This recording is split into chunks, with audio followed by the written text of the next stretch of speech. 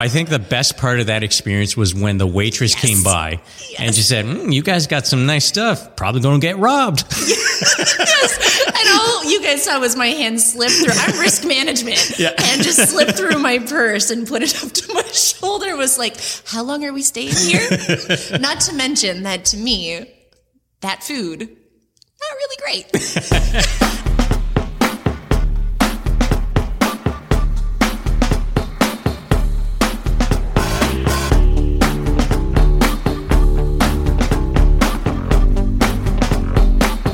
Welcome to the Mostly Money, Mostly Canadian podcast with your host, Preet Banerjee. Welcome to Mostly Money. I'm your host, Preet Banerjee. And on the show today, I have the author of the new book, Crisis Ready, Building an Invincible Brand in an Uncertain World. If only I had examples of crises to discuss today.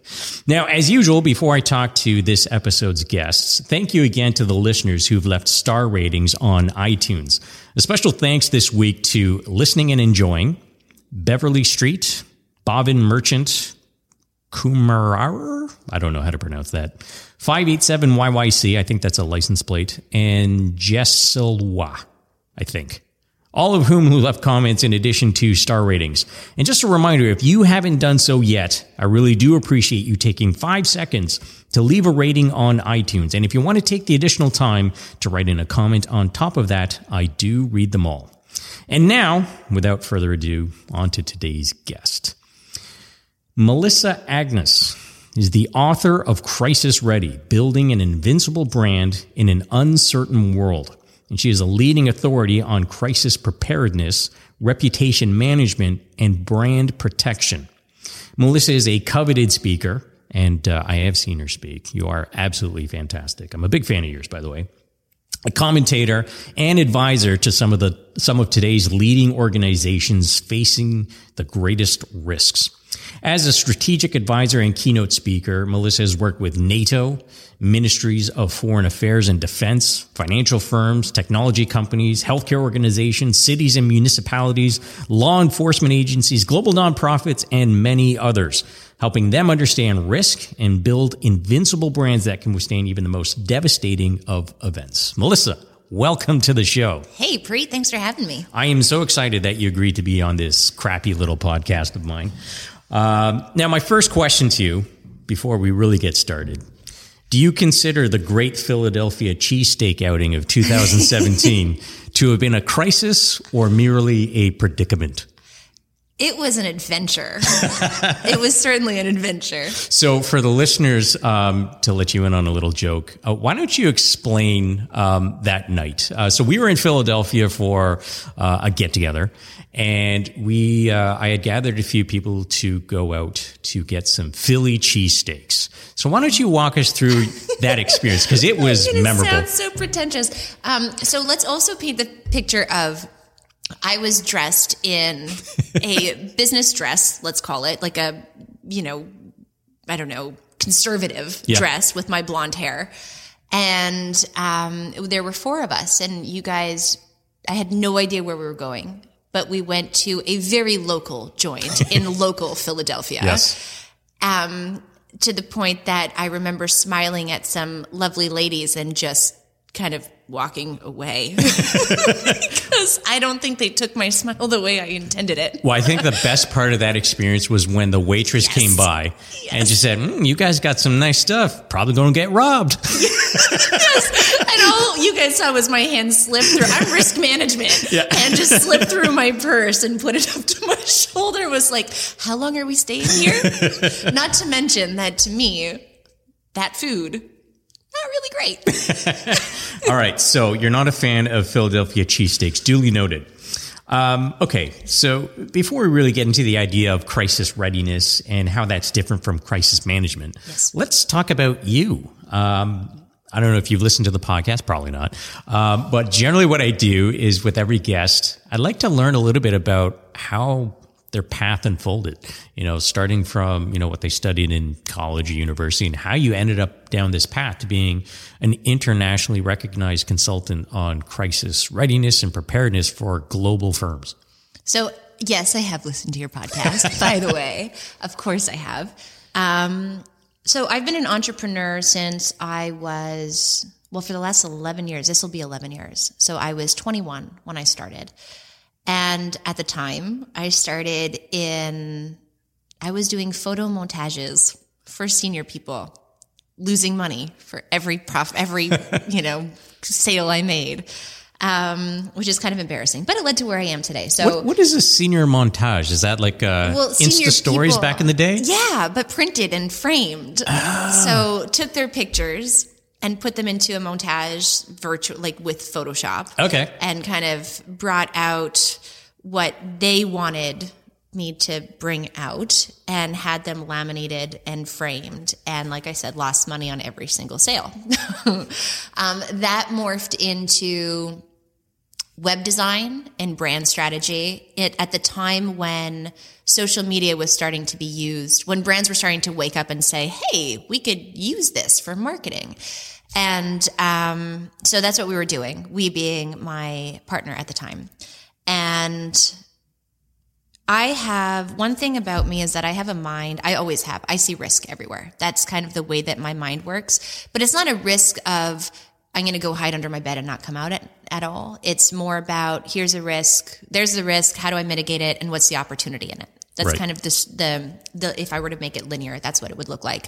So I remember reading articles one day, like I did all the time, about social media and brand management, or not brand management, but brands using social. And I remember the light bulb just flicking and going off. And I went, holy, what about the risk? Why is nobody talking about the risk, what it means to brands, its potential, but the opportunity also that lies within that risk? Right. And that was a moment where I had no idea what crisis management was. I had no idea it was a thing.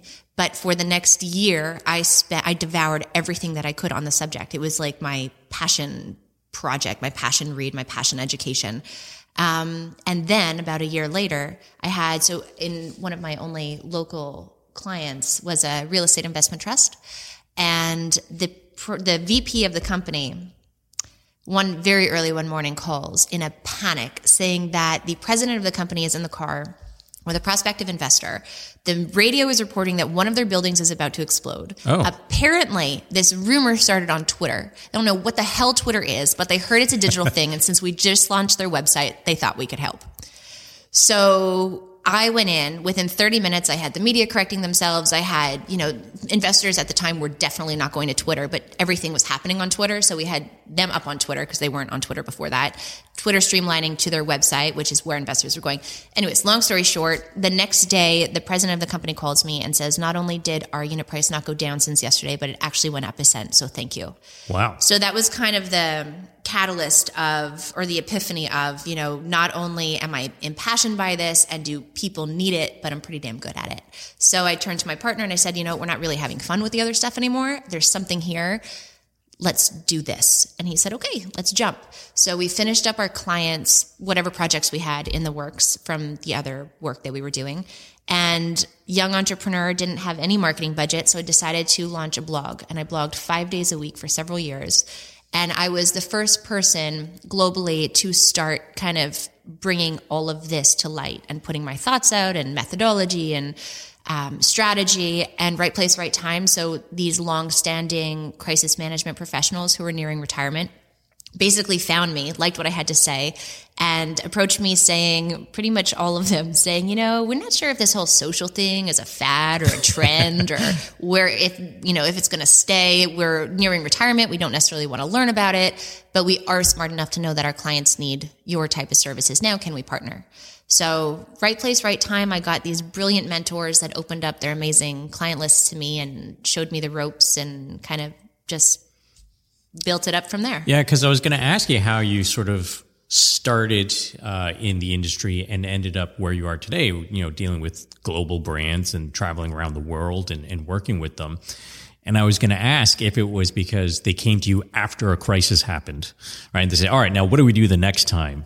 But do brands and companies have foresight, or is that normally the case where the smart ones do? The smart ones do. And I'm not, so as an entrepreneur, I'm really not a good salesperson. I'm not there to sell anybody that they need my services. I make my thoughts and reality and methodology and ideology, everything's available online. I've always been very, that's how I started, right? Was marketing myself that way. Content marketing. So the right people find me whenever it's the right time for them. And if we align there, then we are a good fit. This is going to seem like a very trivial question, but is there a definition of crisis? That's not trivial. That's so important. And so many organizations don't get it. So yes, there is a definition of crisis, and it's really important for your organization to know what a crisis is for your organization, because a crisis for one organization does not equal a crisis necessarily for another.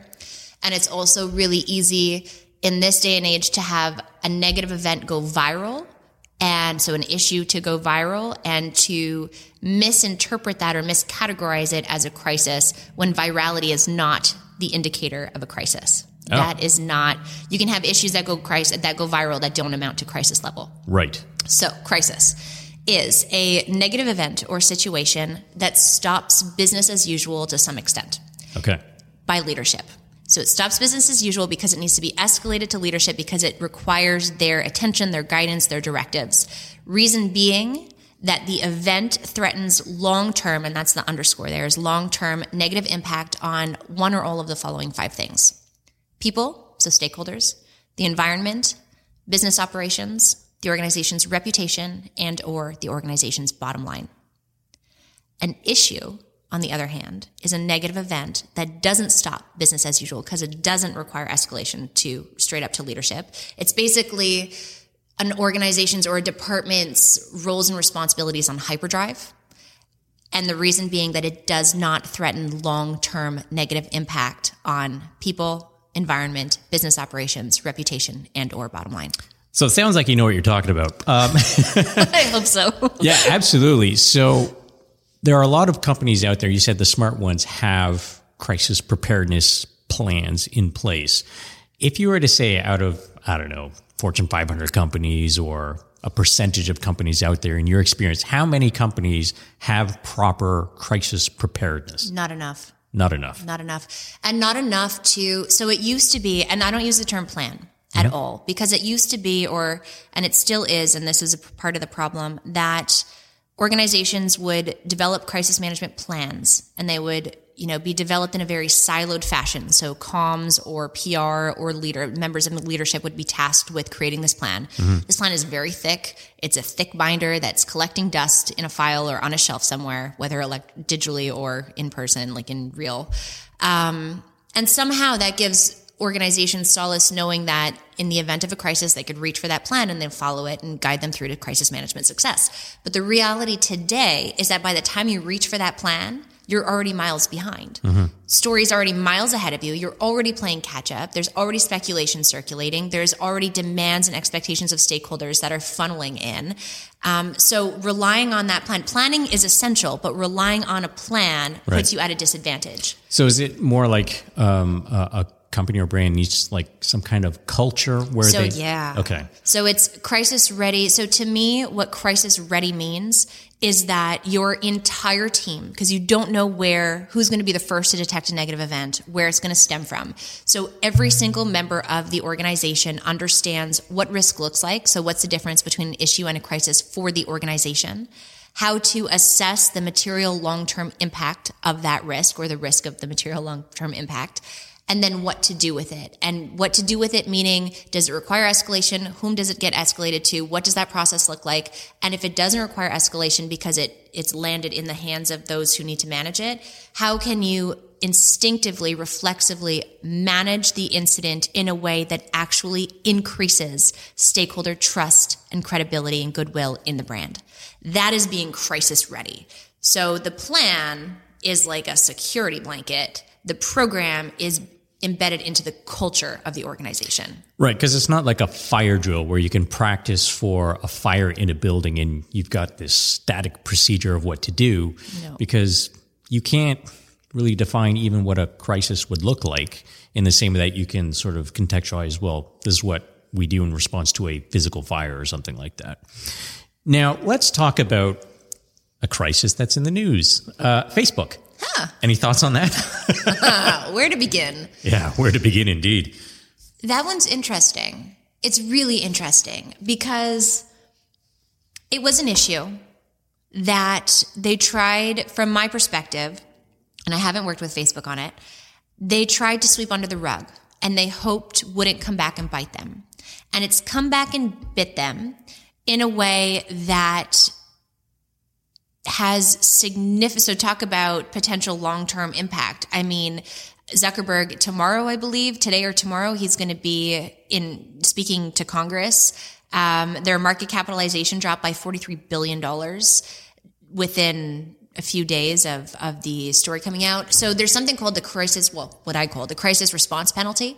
And that is that the longer you take to respond effectively, underscore on effectively, to a crisis, the more crisis response penalty you will suffer. Mm-hmm. So Zuckerberg took about 5 days to come out. And if you look at the criticism that ensued for those 5 days, it was all about what are they doing? What's Facebook doing? So they lost credibility every single minute, every single hour of those 5 days. And as a result, we look at their market capitalization drop. We look at Congress, what they're saying. We look at I think there's now 5 lawsuits, a few of which are class action lawsuits against Facebook.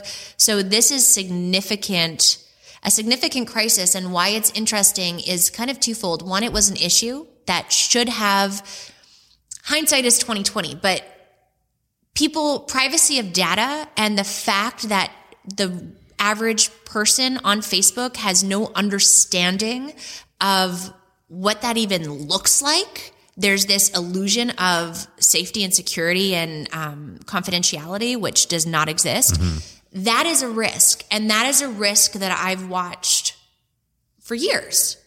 So Facebook should have one of the essential components of being crisis ready is to define what issue versus crisis is for your organization, but then to identify your high risk scenarios, both high risk, so most likely high impact issues and most likely high impact crises to strike your brand.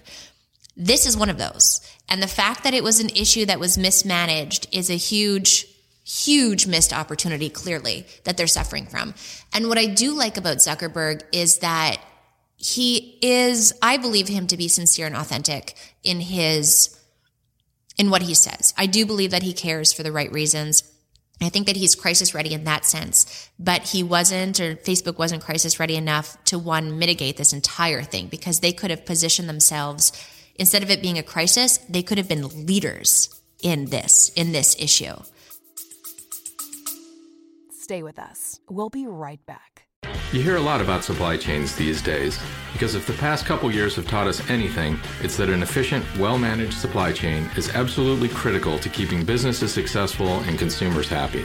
I'm Will Haywood, and I host a podcast called All Business, No Boundaries, where we talk about supply chains, how they work, what happens when they don't, and the innovations that are redefining what's possible in the world of logistics. Join me for insightful interviews with thought leaders and industry experts. We discuss how optimizing supply chains can break down the barriers that are holding businesses back. That's All Business, No Boundaries by DHL Supply Chain. Listen and subscribe wherever you get your podcasts.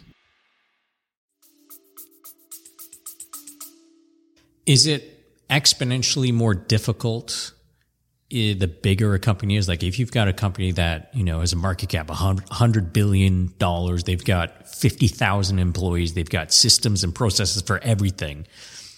How much harder is it for an organization that has that kind of scale to be able to respond quickly to a crisis? It's not harder. It's a matter of how prepared were you? So one of the first things that I do when I work with any client is I sit down with head of legal. That is on my top 3 to-do list, on my top 3. Reason being that legal, for the majority, of the cases, they're trained to see the legal risk, right, and to mitigate liability for the organization. That is what they're trained in doing, and that is what their job is, and it's an important role. But and I'm being very general here, but for the most part, they're not really in tune with all of the rest of the risk that comes with today's realities in crisis, right? So the whole expectation and demand of forthcoming, transparent, timely, consistent communications, they'll see that as a risk, right? So, in their defense, there is a necessity in balancing timeliness and accuracy. That's 100%. But so all of this to say that these conversations need to be had prior to and once. And I mean, I work with organizations that have, tens of thousands of employees around the world and billionaire owners of billion-dollar corporations. They're crisis ready, and they have the stiffest, even in the financial industry. So I work with hedge funds, for example, and they have the strictest of regulations when it comes to communication.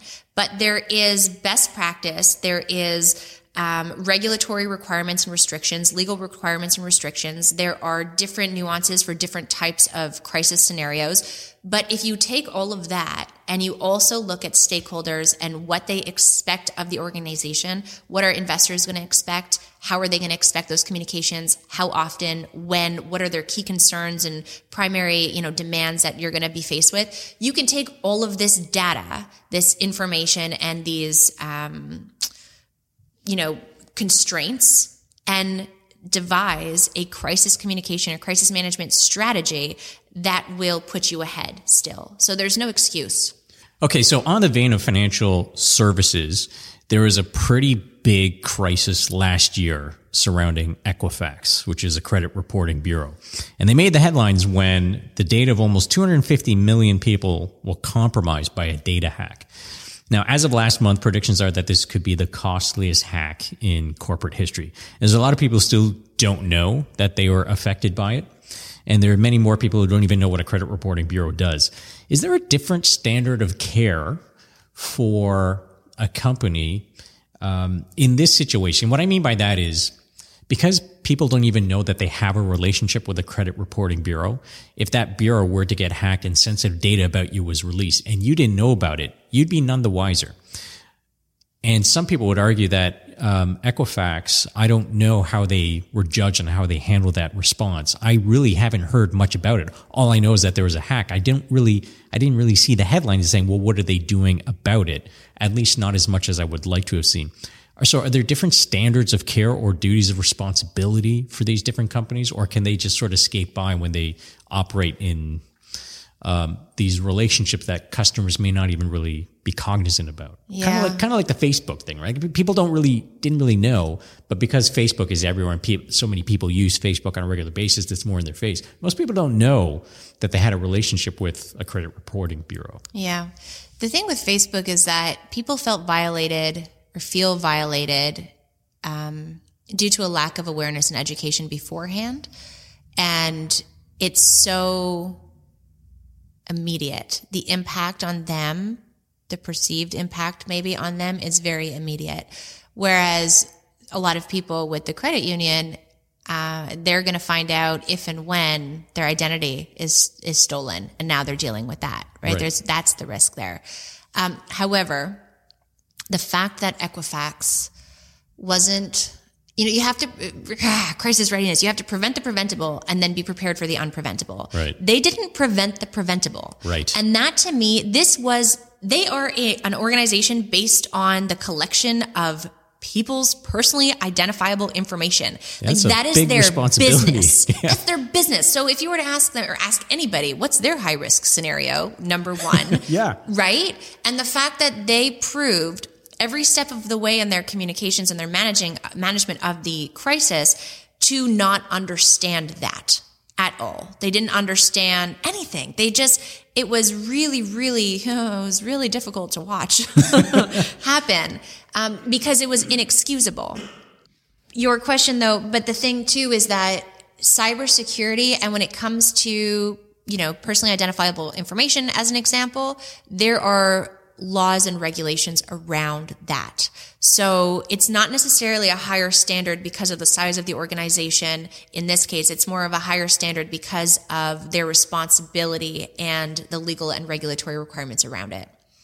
So let's talk about the various ways that a poorly handled crisis can impact a brand. What are the different aspects that could cause some kind of loss, whether it be market capitalization, trust, goodwill. What are those different aspects that a brand really needs to think about? Yeah. I would look at, so relationships every business is built on relationships, right?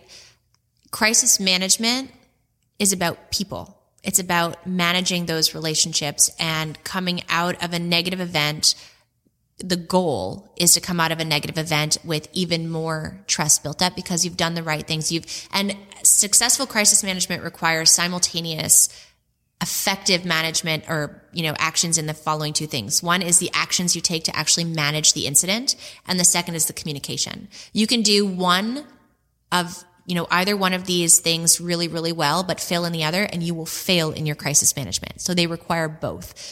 And that goes to how you're communicating and looking at every stakeholder. So regulatory agencies are a stakeholder group, investors, customers, employees, your board, vendors, all of that.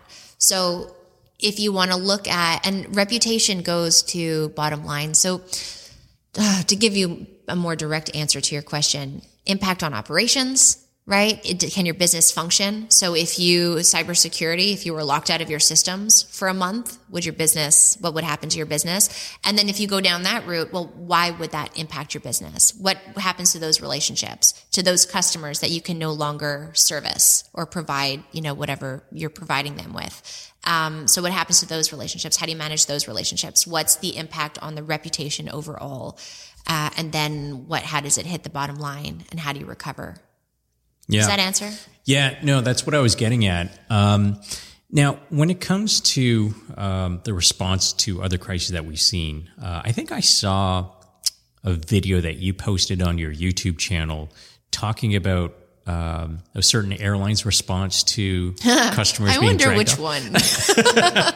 And I think, if I'm not mistaken, I think someone who wrote a quote for your book was Dave Carroll, right? Yes. Who wrote the song United Breaks Guitars. Yes. He wrote me the most awesome quote for the book. Where could they have improved in their handling of that crisis? Because there was a couple of incidents that happened kind of clustered together as well, which kind of compounded everything. Well, but the reason being is that so one of the crisis ready rules is people above process and bottom line always. United has a cultural crisis because it is process and bottom line above people always. That is how they run their business. So how could that, the crisis the incident wouldn't have escalated to the point that it did or happened in the first place had people, so flight attendants, been empowered and rewarded for putting people above always. Right. Instead, they stick to their very strict process and bottom line above everything else, and the situation escalated from there. So the situation shouldn't have happened in the first place. Right. And because they have a cultural crisis, it happened. So that is the root cause of that incident. From there, actually, looking at the CRP, so the crisis response penalty, I like to do it as an equation sometimes for the immediate impact. I like equations. You came to the right place. You might like this. To show the immediate impact on monetary or immediate monetary impact. So United put out 3 responses within the span of 48 hours. All 3 of those responses were complete and utter failures. Or maybe the first 2 were complete and utter. Need to brush up on my facts, but maybe it was the first 2 that were no. It was 3 complete utter failures. And 48 hours after the event went viral, they came out with an actual adequate response, which is when they started to begin to regain control. Now, within those 48 hours, their market cap dropped by $1.4 billion. Wow. That's a $700 million a day mistake for miscommunication or non-effective crisis communication. So this would be a good way or good time to plug your services, because you would be a bargain, because I'm sure you don't charge $700 million a day. Yeah, I certainly don't. I'd definitely be a bargain. So if there are any brands listening right now, I strongly suggest you can contact Melissa, because that right there, when you quantify the damage to a brand for not having something like this in place, the return on investment of having your organization be crisis ready is pretty clear. Anyways, I cut you off. No, and I'll go more to that. The reason that I'm so passionate about the work that I do is, and just the whole, concept of implementing a crisis-ready culture, is that the benefits far exceed crisis management and crisis issue management. Far exceed. So because of the work that we do and how intricate I get with clients, process is better, productivity is better, morale increases, team relationships between teams and, cross-departmental increases. There's so many benefits to being crisis ready that far exceed when something negative happens. And in fact, the whole building a brand, an invincible brand, came from several conversations with several people trying to figure out kind of what's the subtitle, how do I capture what I do and what this book provides to organizations. One of the things was sitting down and saying, and I will knock on wood every time that I say this, but my clients don't have crises. Mm-hmm. Why? Because they manage they have the right mindset, the right lens through which to look at things. Their teams are empowered and rewarded for putting people first, and every single minor hiccup. So in issue management, it can go one of two ways. A mismanaged issue will chip away at your organization's trust and credibility over time. Or if you manage an issue effectively and properly, successfully, you will actually add goodwill into your bank of stakeholder trust and add credibility to the brand, which gives you, when the big events happen, so when that catastrophic crisis were to occur, you have the benefit of the doubt, and you have stakeholders who stand by you and support you and believe in you and actually know that you're going to do the right thing and that you're going to manage effectively and communicate effectively. So they're not going to go to third parties and believe rumors. They're going to stand by you and wait for your actions that they trust in. I have two more questions for you because we're going to get kicked out of this room. I only booked it for 2 hours. And for those who are wondering, no, this has been 2 hours on the podcast yet. We were chatting for a little bit beforehand. So the first one is going back to something I teased about in the intro, which is to talk about the difference between crisis readiness and crisis management. So you want to quickly explain the difference between that in case there are people out there saying, oh, what are you talking about? We've got a crisis management protocol or whatever. Absolutely. So the crisis readiness is really managing every single thing as it happens so that you don't have to manage the crisis. The crisis doesn't occur. It also goes to having that team that instinctively knows how to identify a risk, how to assess it, and what to do to build brand credibility and trust with it in response to it. Whereas crisis management is damage control. There's a huge difference there. Facebook is in crisis management mode because they weren't crisis ready. Right. Okay, perfect. And so now my last question, of course, crisis readiness is important for every brand, as we've talked about here, but that includes smaller brands, right? And even today when we see more personal brands, so companies with total employee counts of 1, this is all important for them to building an invincible brand because things happen, right? Yes. Stuff happens in life, in business and whatnot. What are some of the tips that you would give to people who don't have, staff or committees looking at issues like this? What is your advice to individual entrepreneurs? What should they be thinking about? What should they be doing so that they are more crisis ready, aside from buying your book? Yeah, no, definitely. And it's relatively simple. So I mentioned earlier your high-risk scenarios. Know what types of events that if they were to strike would impact your livelihood, right? Would impact your business negatively long-term. Know what those events are. Understand also. So second thing is know your stakeholders. Know who matters to your business and focus on those relationships always. But also if say you have 3 real high risk scenarios, that if these 3 types of scenarios were to occur, your business, your livelihood would be impacted long term, potentially. If you look at scenario 1 and you say, okay, what would our customers expect of us? What would be their demands, their expectations, their key concerns? I'll answer all of these questions. What would be their primary questions? You can actually do that, because when you have those 3 or whatever they are scenarios identified, you can put yourself in the mindset of your vendors, your customers, the general public, regulators, whomever we're talking about. And so, okay, what would they expect of us? And how can we be in a position to meet those expectations, if not exceed them, in real time?